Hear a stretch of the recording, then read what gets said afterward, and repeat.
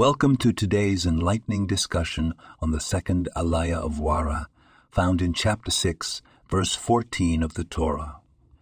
In this portion, we witness a profound interaction between God and Moshe.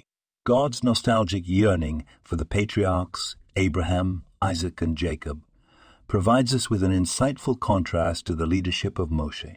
Unlike the forefathers, whose journeys were often personally driven, Moshe's mission transcended personal ambition. It was a quest for the collective freedom and welfare of the Jewish people. This narrative underscores a core principle of the Torah: the importance of selfless leadership in the service of others. Continuing to verse 15, the Torah provides us with a genealogical snapshot, mentioning Shimon and Levi and their respective lifespan.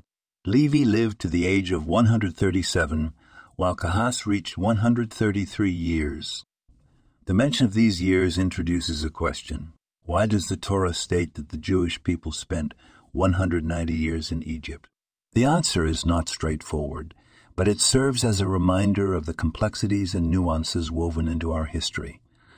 Lastly, the Torah imparts a practical lesson in the realm of relationships. Before a man proposes to a woman, it's advised to take a closer look at her brothers. The rationale is simple yet profound. The behavior and character of a woman's brothers can be a strong indicator of the traits that may manifest in one's future children. This guidance encourages us to be mindful of the influences and environments that shape us and those we hold dear. This podcast was produced and sponsored by Daniel Aronoff.